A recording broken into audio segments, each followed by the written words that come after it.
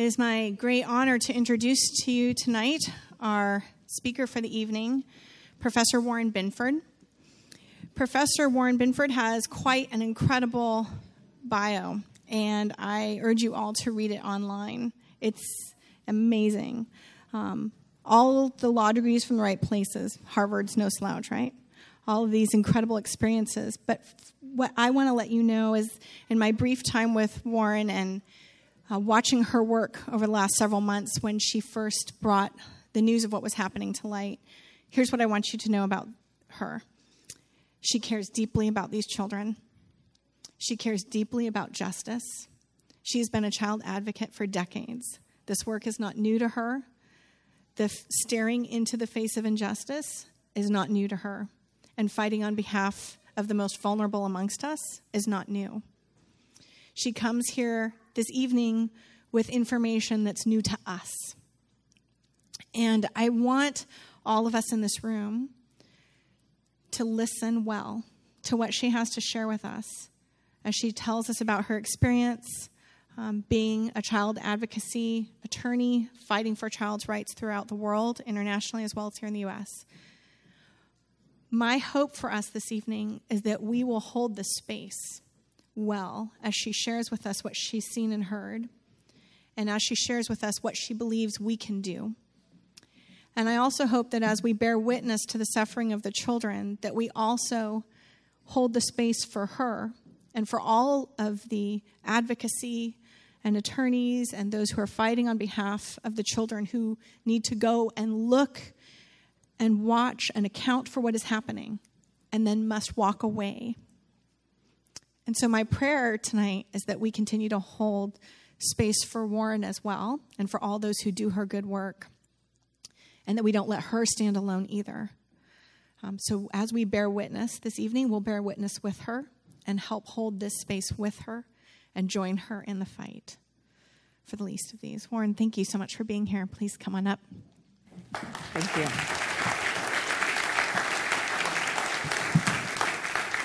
Thank you. So, I am so upset because I did not know this was the anniversary of Crystal Night. And I was planning to come and talk to you about the children at Clint. But I have another story. And it's from the year before. And it was when I was interviewing a mother at Port Isabella Detention Center in Texas. And the children had been separated by the thousands by our government on our behalf. And when I was asking this mother, who was so distraught because she had been sexually abused by her uncle in Guatemala, and her two little girls, one of whom was a pre-adolescent, she feared was at risk of being sexually abused by that same uncle, and her family couldn't protect them, and the police couldn't protect them. And so finally, they took the 1,000-mile journey to the United States in order for her to be able to protect her little girls from sexual abuse in a patriarchal society in which women and children don't find protection from sexual abuse. When they came to the border, they were taken into custody together. The Border Patrol agents at the facility pulled the mother away from her children and said, "You need to go to court. And so we're going to keep the children here." And the mother said, "No, I need to keep my daughters with me. I need to protect them." And they said, "We need to take your children to the showers." The Border Patrol agents literally told her that's where they were taking her girls. And she refused, and they took those little girls anyway. And at the time that I had seen her 3 months later, she had yet to see her daughters again. And I thought, those government workers know the history of those words. They know the history of that assurance and how hollow it is. And in talking to the children who were at the facility, the same time as their families, they talk about the fact that they were separated from their parents and they were taken into another part of the facility. And they could not see their parents and they could not hear their parents and they didn't know why they were taken away or where their parents were. And they were kept there until nighttime. And after the night came, the children were hurried out into vans with darkened windows. And they were taken in those vans with darkened windows to giant buses with darkened windows, where the children without their parents were put into these buses and then driven through the night, mile after mile, across state lines, sometimes into 2 states away, where the next morning they were taken to a bus depot. And then the children were separated. Sometimes siblings were separated from one another. And they were put into more vans with darkened windows. And then they were driven throughout the day in the desert, hot and tired, wondering where their parents were. And one child would be dropped off at one house. Another child would be dropped off at what appeared to be an office building. 2 other children would appear to be dropped off at another home, until finally at that last stop, the remaining children were dropped off in an old Walmart. And the children who were dropped off in that Walmart would enter, and to the right of them would be a giant mural of the President of the United States of America. And beneath that mural was written the words, "Sometimes, in order to win the war, you have to lose a few battles." And when I walked into that Walmart a year and a half ago and I read those words, I thought, what does that even mean? What is the message that we are sending our children? And then the children that we interviewed in that Walmart described being separated from their parents, being separated from their siblings, and then finally some of the children that I interviewed were members of indigenous groups. And they would talk about the fact that there is no one else in that Walmart with 1,500 kids who almost never go outside, who travel in groups of 8, who have to walk by that mural of the President of the United States every single day, 6 times a day, in single file lines. And these children from these indigenous groups would talk about the fact that there would be one other child who could speak their same language, but they had been separated from that child too, even though they might have been started out together, so that they ended up being separated from their family, separated from their culture, separated from their language. And then I would talk to the children about faith, and they would talk about the fact that rather than have their faith leaders there, people who looked like them, who spoke their language, who shared their faith with them, that pastors would come in from different groups, different traditions, different teachings, and that the children longed for their faiths and their leaders. And when I asked them, what keeps you going day after day, they would say, God. That I know that God will protect me. I know that God will protect my family.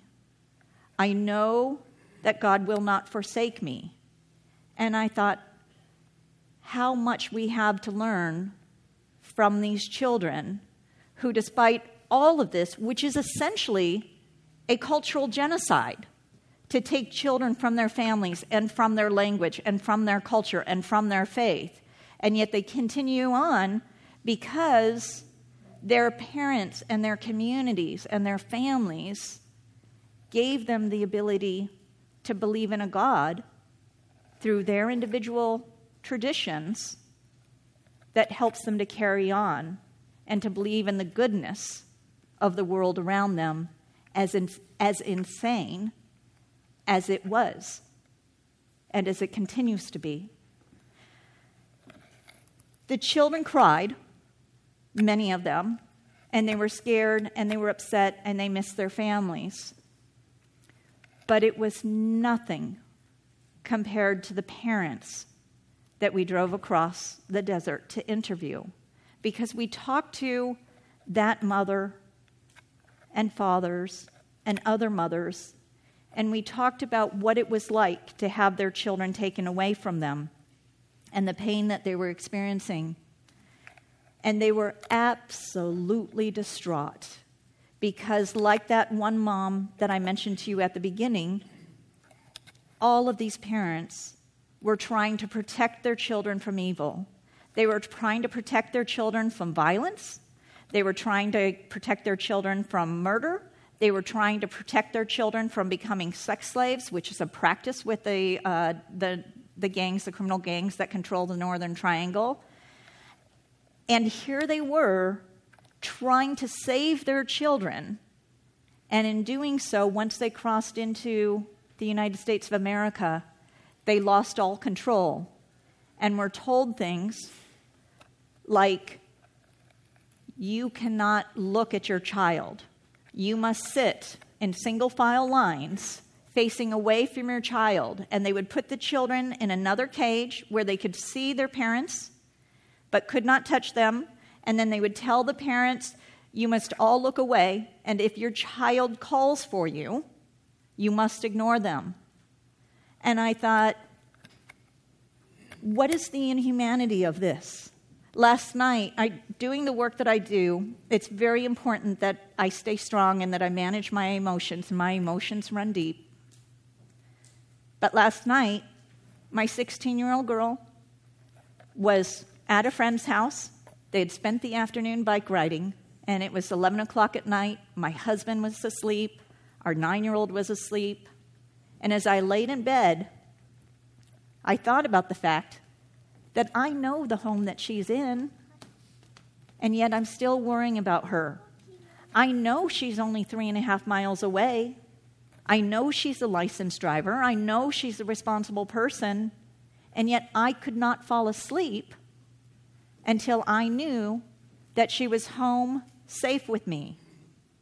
And as I reflected on the enormity of what it would be like to be a mother or a father whose child had been taken away from me, and I didn't know where they were, and I didn't know who was caring for them, if anyone, I tried to imagine the pain of carrying that emptiness of not being able to care for your child, not being able to account for them.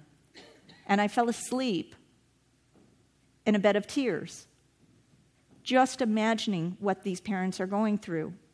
But what makes it worse than imagining what these parents are going through is having then gone not only to the Walmart last year, but to the Clint Border Patrol station this year. Let me tell you about Clint.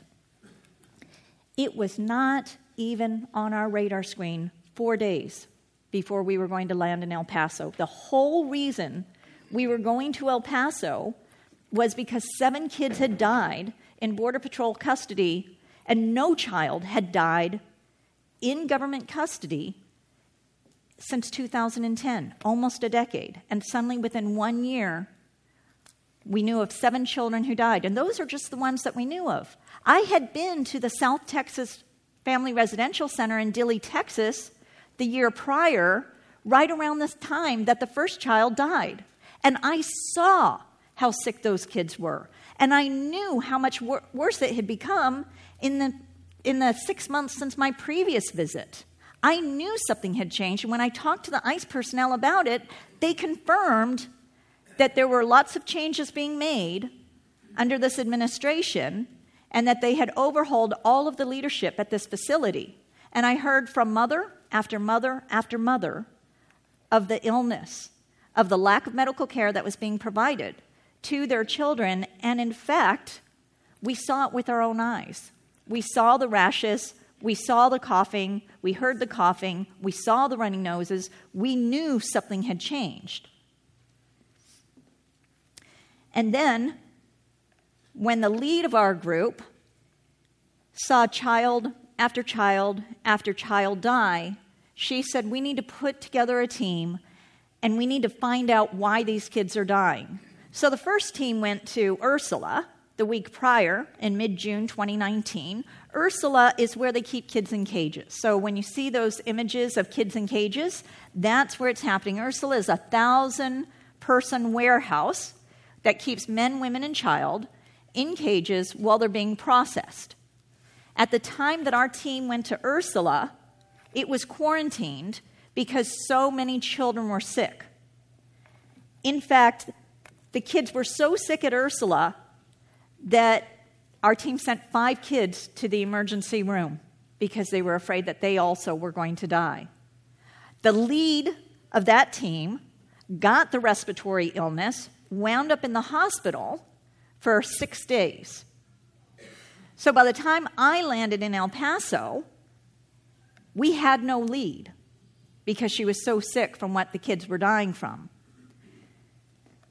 So 3 days before we're going to land in El Paso, we find out that kids are being moved into a Border Patrol station called Clint, which surprised us because this was a relatively new Border Patrol station that we'd never sent a team to.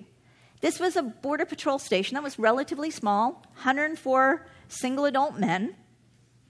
And what we were really looking for was a roving camp in the desert, because we had heard stories from children and families about being kept out in the middle of the desert and treated really humanely.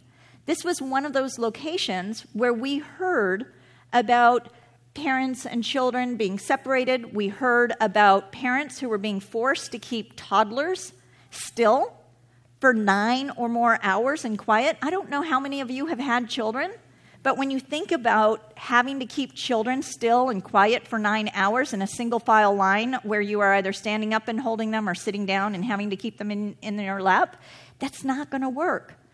And they were not being fed, and they were not being given places to sleep. So we couldn't find this roving camp in the middle of the desert. But what we did find is that some of the people who were there said, check out this one Border Patrol station because we hear rumors about kids being sent there recently. So we walk in with a small team to a place that wasn't even on our radar screen, and they hand us a roster, and this roster has 351 kids on it. And we said to them, how can this be? And they said, well, we recently expanded the facility from 104 adult males to 600 detainees. But there was no sign of the expansion. And so we immediately demanded a tour of the facility. And they said, no, you have no right to a tour because children aren't even supposed to be here. And they're right. We were there under the authority of Flores Council, which is the class action suit brought on behalf of children in government custody, immigrant children in government custody. And we have a right to inspect the facilities where kids are kept. But children are not supposed to be kept in Border Patrol facilities.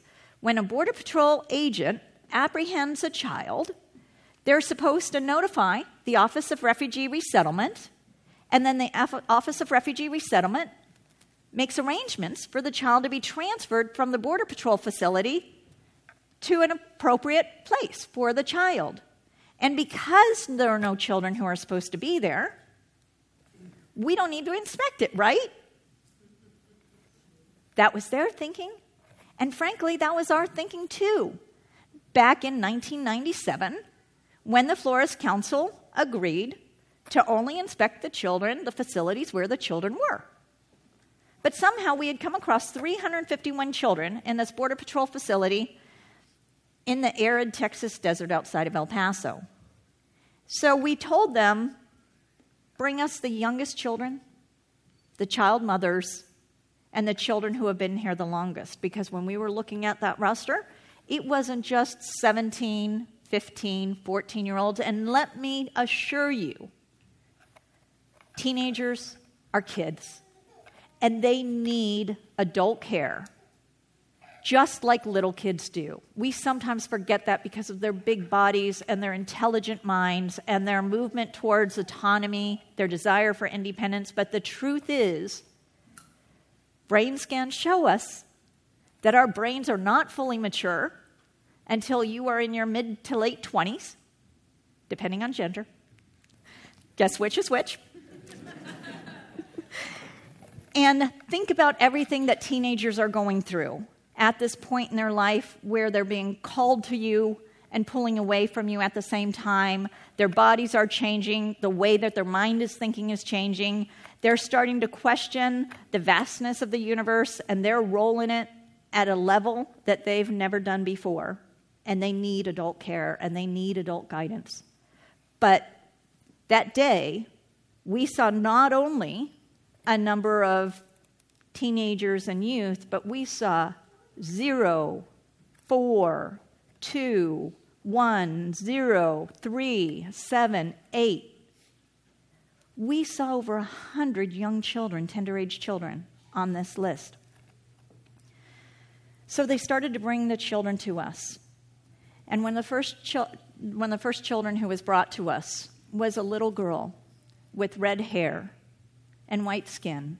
And that's not how anybody pictures this child in their mind.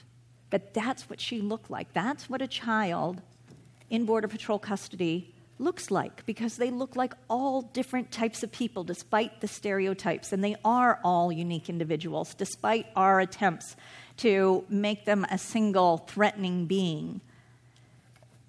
And this little girl had hair so matted on the back of her head that I just wanted to wrap her in my arms, and I wanted to spray all of that detangler of an entire bottle in the back and do what I could to detangle that hair so she wouldn't have to cut it off.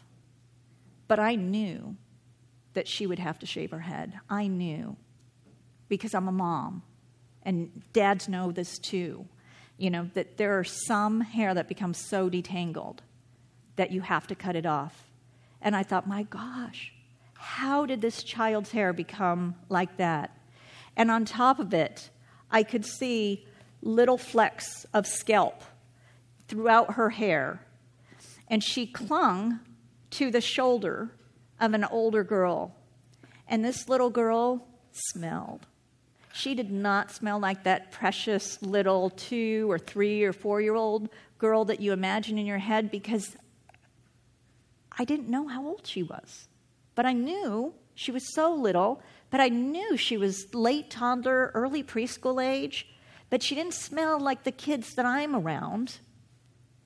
And I couldn't figure out what it was that she smelled like. I could smell the urine. We know that smell when you raise children. You get a sense of that smell when the children have not bathed or cleaned themselves well enough. But there were other smells, and I thought, is this body oils? Like, is this dirt? Like, what are these smells that I can't identify? And she'd peek out at me, but she wouldn't say a single word. And I asked the 14-year-old, who is she? And she said, I don't know. I said, well, why are you taking care of her? She said, well, there was nobody else to take care of her. The girl who was taking care of her left. And then the guards asked, well, who would like to take care of her now? And there was a little girl who was about 7 or 8 years old, and she said, I'll take care of her. And so then she started to take care of this little girl. But the 7 or 8-year-old didn't know how to take care of her. And so she'd ask me about how to change her diapers or, how to feed her. And finally she lost interest. So I started taking care of her. Say, well, what is her name? And she said, well, her wristband says her name is, we'll say Mary, because it's confidential. And I'll say, and do you know where her family is? And she said, well, I'm told that she was separated by her father out in the desert, but I don't know because I wasn't there. And I said, so how do you take care of her? What do you feed her? They said, well, they don't feed us very much here. I said, well, what's not much? She said, they give us a cookie in the morning and fruit punch. And then at lunch, they give us soup and another cookie and more fruit punch. And then at dinner, they give us a frozen burrito. Sometimes it's cooked, sometimes it's not, and another cookie and fruit punch. And I said, do they give all the children the same thing? Yes. Every day? Yes. In the meanwhile, another little girl was crying across the room while my colleague, Alora Mukherjee from Columbia Law School, was trying to interview her in a trauma-informed interview, but the little girl wouldn't stop crying. She's about 7 years old.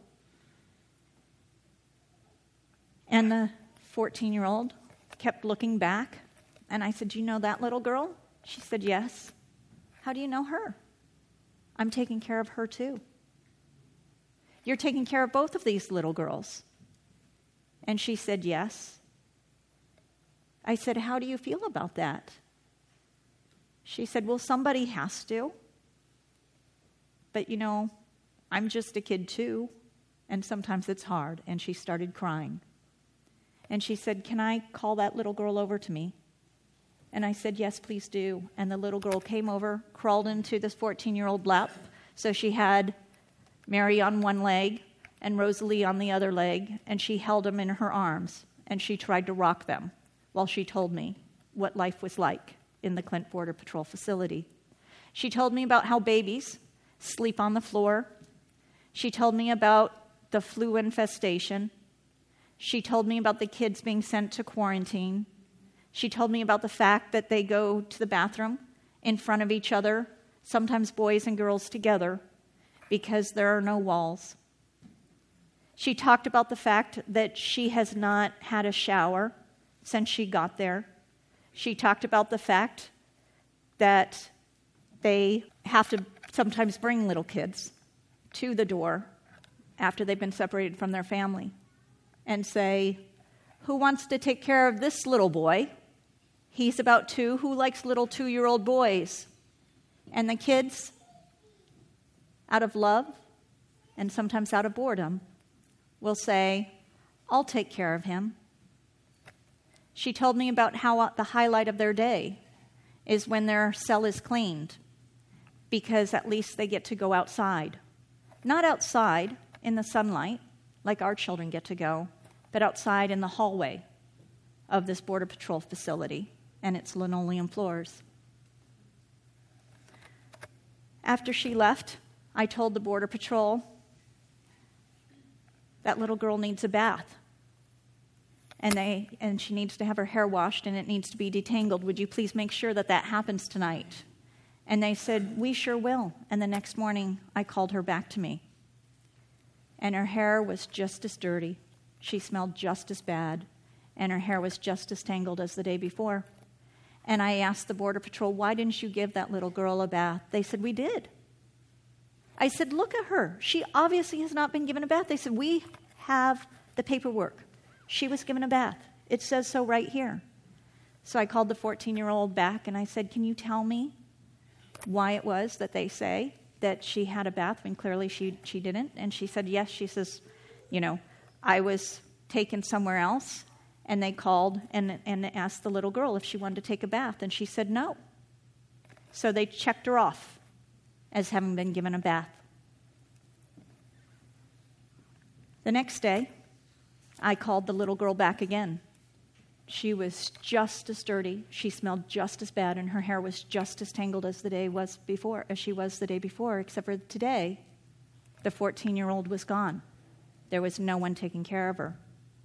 So I asked the Border Patrol, why did you not give this little girl a bath the night before? They said, we did. We have the paperwork. Second day in a row they said that. So I called another person from the cell because the 14-year-old was gone and said, can you tell me why the Border Patrol is saying this? And they said, well, a little girl was taking care of Mary, and she was only 8 years old, and Mary was clinging to the little girl, and she couldn't convince her to go with the guards into the showers. And so they did not bathe her. So I called them in and I said, you have to start taking care of this little girl. You cannot leave her here day after day after day, not feeding her, not caring for her, having her sleep on the floor, having her in the care of 7, 8, 14-year-olds, not being given a bath, not having her teeth brushed. I said, I'm going to come back tomorrow and I want to see that she's well cared for. And I came back the next day and I called for her and they said that she's gone. And the fact is, I don't know if I can trust them because they had lied to me before. So these were just a handful of the children that we interviewed in the Clint Border Patrol facility.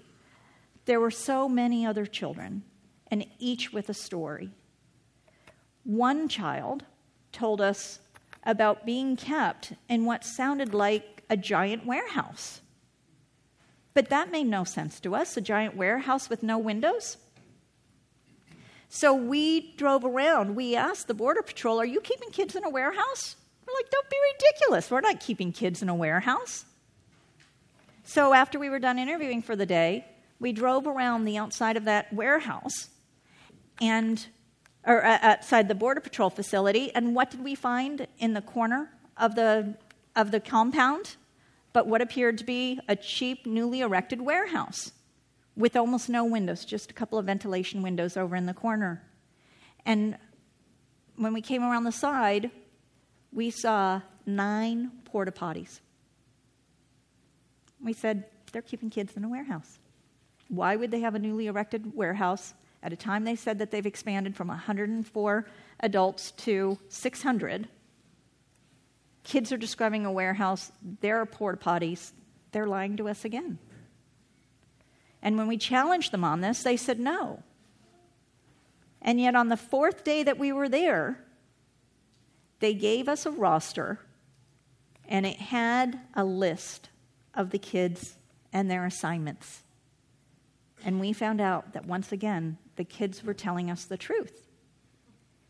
And they were keeping kids not only in that warehouse and not only in the cells that we had heard about on the inside, but also they were keeping kids in a loading dock.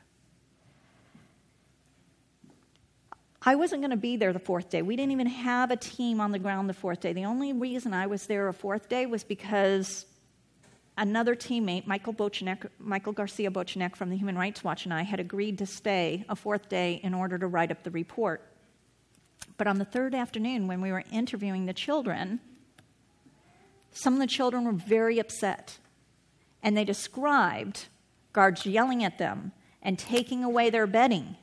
And when we asked why, what had happened, they said that there was a lice infestation in their cell, and the guards had brought them 2 lice combs and told them to share them.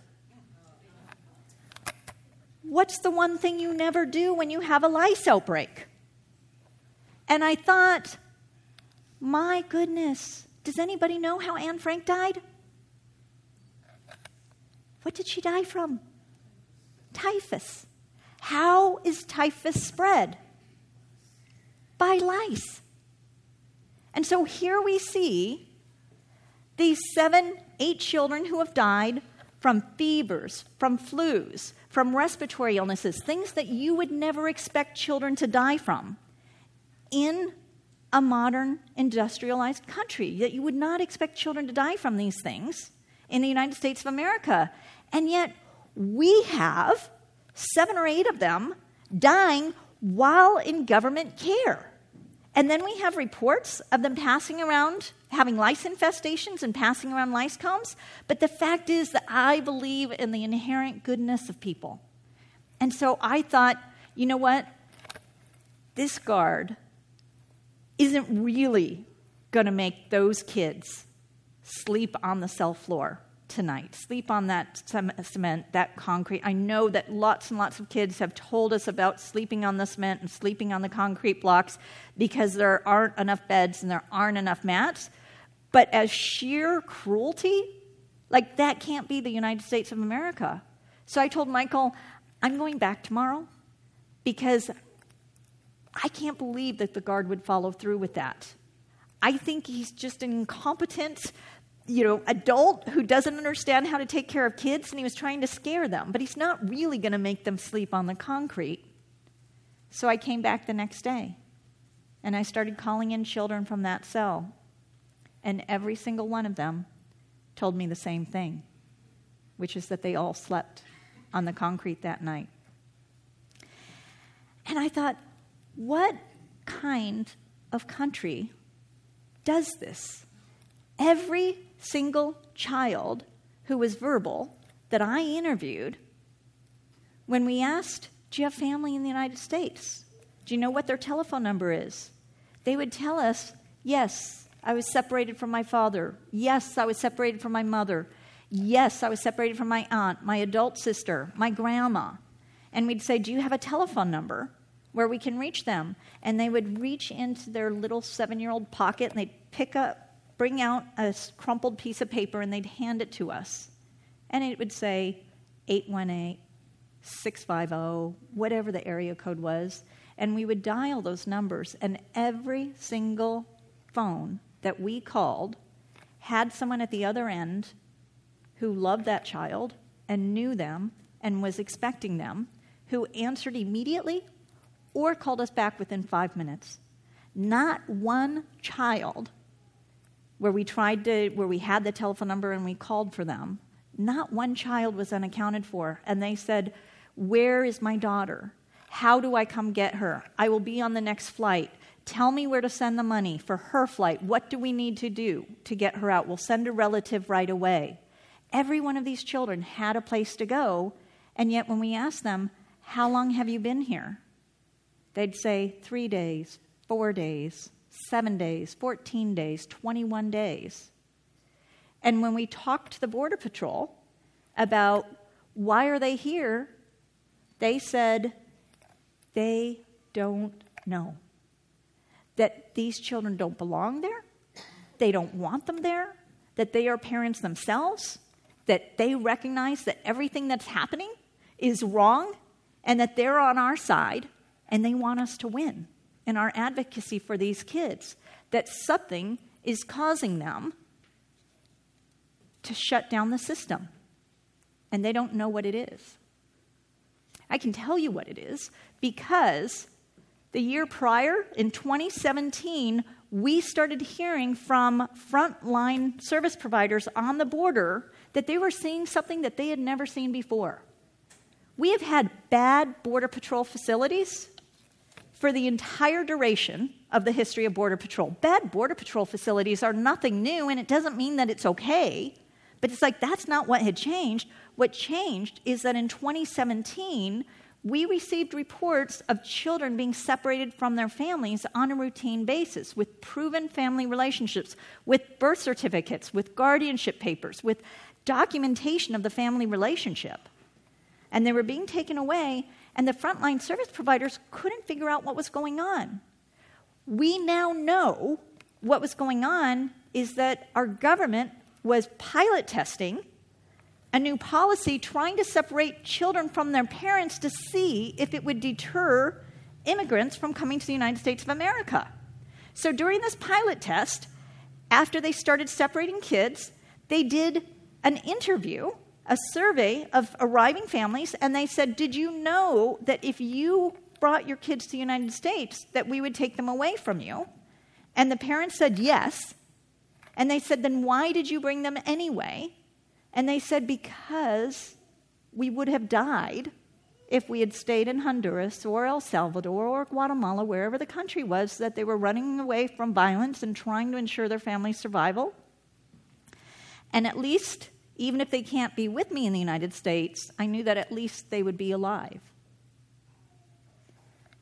So they knew that we had failed with this policy that was being piloted.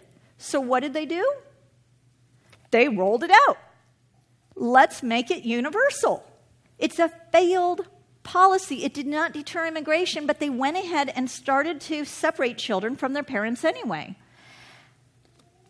They did it under the guise of illegality. But here's the problem with their argument, is that it is perfectly legal to come to the United States for the purpose of seeking asylum. It is legal under international law, and it's legal under United States federal law.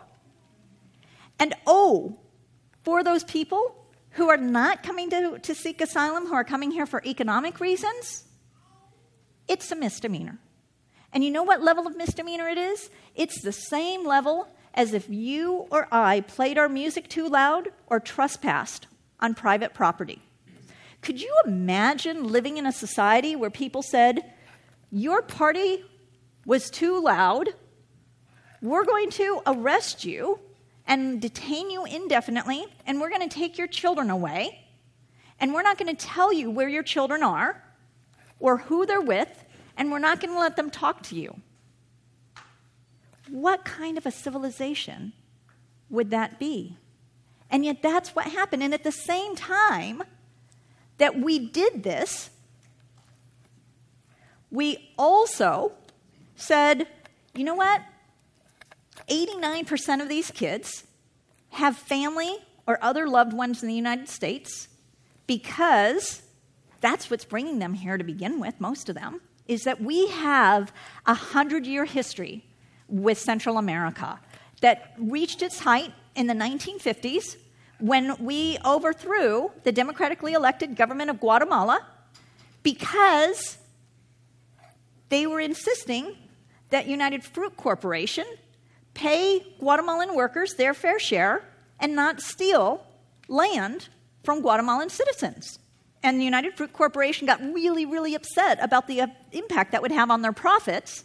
And so they went to the United States government. At first, the United States government said no, and then there was a change in the presidency, and the next president said, yes, we will help you with this. And so the CIA, then, and this is all documented, this is not fake news, this is not paranoia or anything like that, this is all now part of the public records. We overthrew the government, and we said, but you know what, we're going to give you a lot of aid, and we're going to give you preferential treatment with regard to asylum claims, and so we've developed a very close relationship with this region. That's without getting into the fact that we then developed a very serious drug addiction in our country, which gave rise to criminal gangs, which then shipped cocaine from South America, from northern South America, all the way to the United States of America, right through Central America, which is what fuels the gangs that these children are trying to escape from. So we have this really interconnected relationship with the government. And so when you think of, with Central America, our government and Central America have this really close relationship, which has given rise to a large population of Central American families living here in the United States, and the desire to keep those families together as this instability in Central America is happening. But in any event, so we have people coming to the United States legally. And if they're claiming asylum, and even if they're not coming to the United States with the proper appropriate documentation with regard, because they're seeking economic embetterment, what is happening is that we are punishing them so disproportionately for the crime that they've committed that we are actually trying to use these policies to scare families away from coming here by separating the children and then, frankly, treating them really badly. And so the government, the new administration said, let's start running background checks on everybody who wants to come forward and care for these children and everyone else in their household. And that created a bottleneck in our system that, along with the separated children needing care, started to overtax the system. And all of a sudden, we have this whole system failing because we're holding so many kids that don't need us to take care of them at all, because they have families who have been in the United States for years who are all ready to take care of them. Well, the government workers on the front lines saw the problems with all this, and they said, this makes no sense. This is horrible. Like, we have no way to reunite these families because our whole apprehension system was focused on single adult males coming across the border to do seasonal work, which we welcomed. For decades, we welcomed those immigrants. We looked the other way as those immigrants were coming across the border. And so what ended up happening is they had no numbers assigned to the families. So the frontline workers in McAllen, which is where Ursula is based, they said, let's create family identification numbers so that we can put these families back together and we can track where they are in the system. What do you think Washington, D.C. did when they found out that family ID numbers had been created in McAllen? Yeah, they said, shut it down, erase all that. Just erase all that. That's not the way we do things. We don't keep family ID numbers. We only keep alien ID numbers. And so basically what we did was we broke up families without any tracking, out of largely ill intent. And to this day, many of those families are still broken up. And during the time that the children were entrusted to their care, we abused and neglected them because of what I saw in Clint were happening in any house in America. Those children would have been taken away. And arguably, their caregivers would have been criminally prosecuted. And yet we say those are our heroes. So there will be an opportunity at the end of this evening for some questions and responses.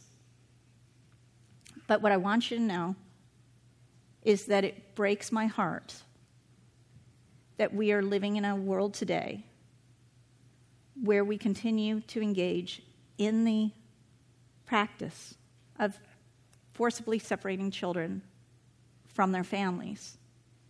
And it warms my heart to be here with all of you who are coming together, both within your families and as a larger family, who are engaged in praise, who are engaged in choral singing, who are celebrating the values of love, who are recognizing the history of civilization and the cruelty that we know has been committed, and that you remain faithful to God and to love and to one another. Because if we can do nothing else, we have an obligation to these children and families to bear witness to them and to give them hope and to be a light that shines brightly so that they will know what they've experienced at our border and in our government custody is no reflection of the best of humanity. The best of humanity is here. It's in all of you and in everyone who remains committed to protecting these children and protecting their families so that we never again have another Crystal Night. Thank you.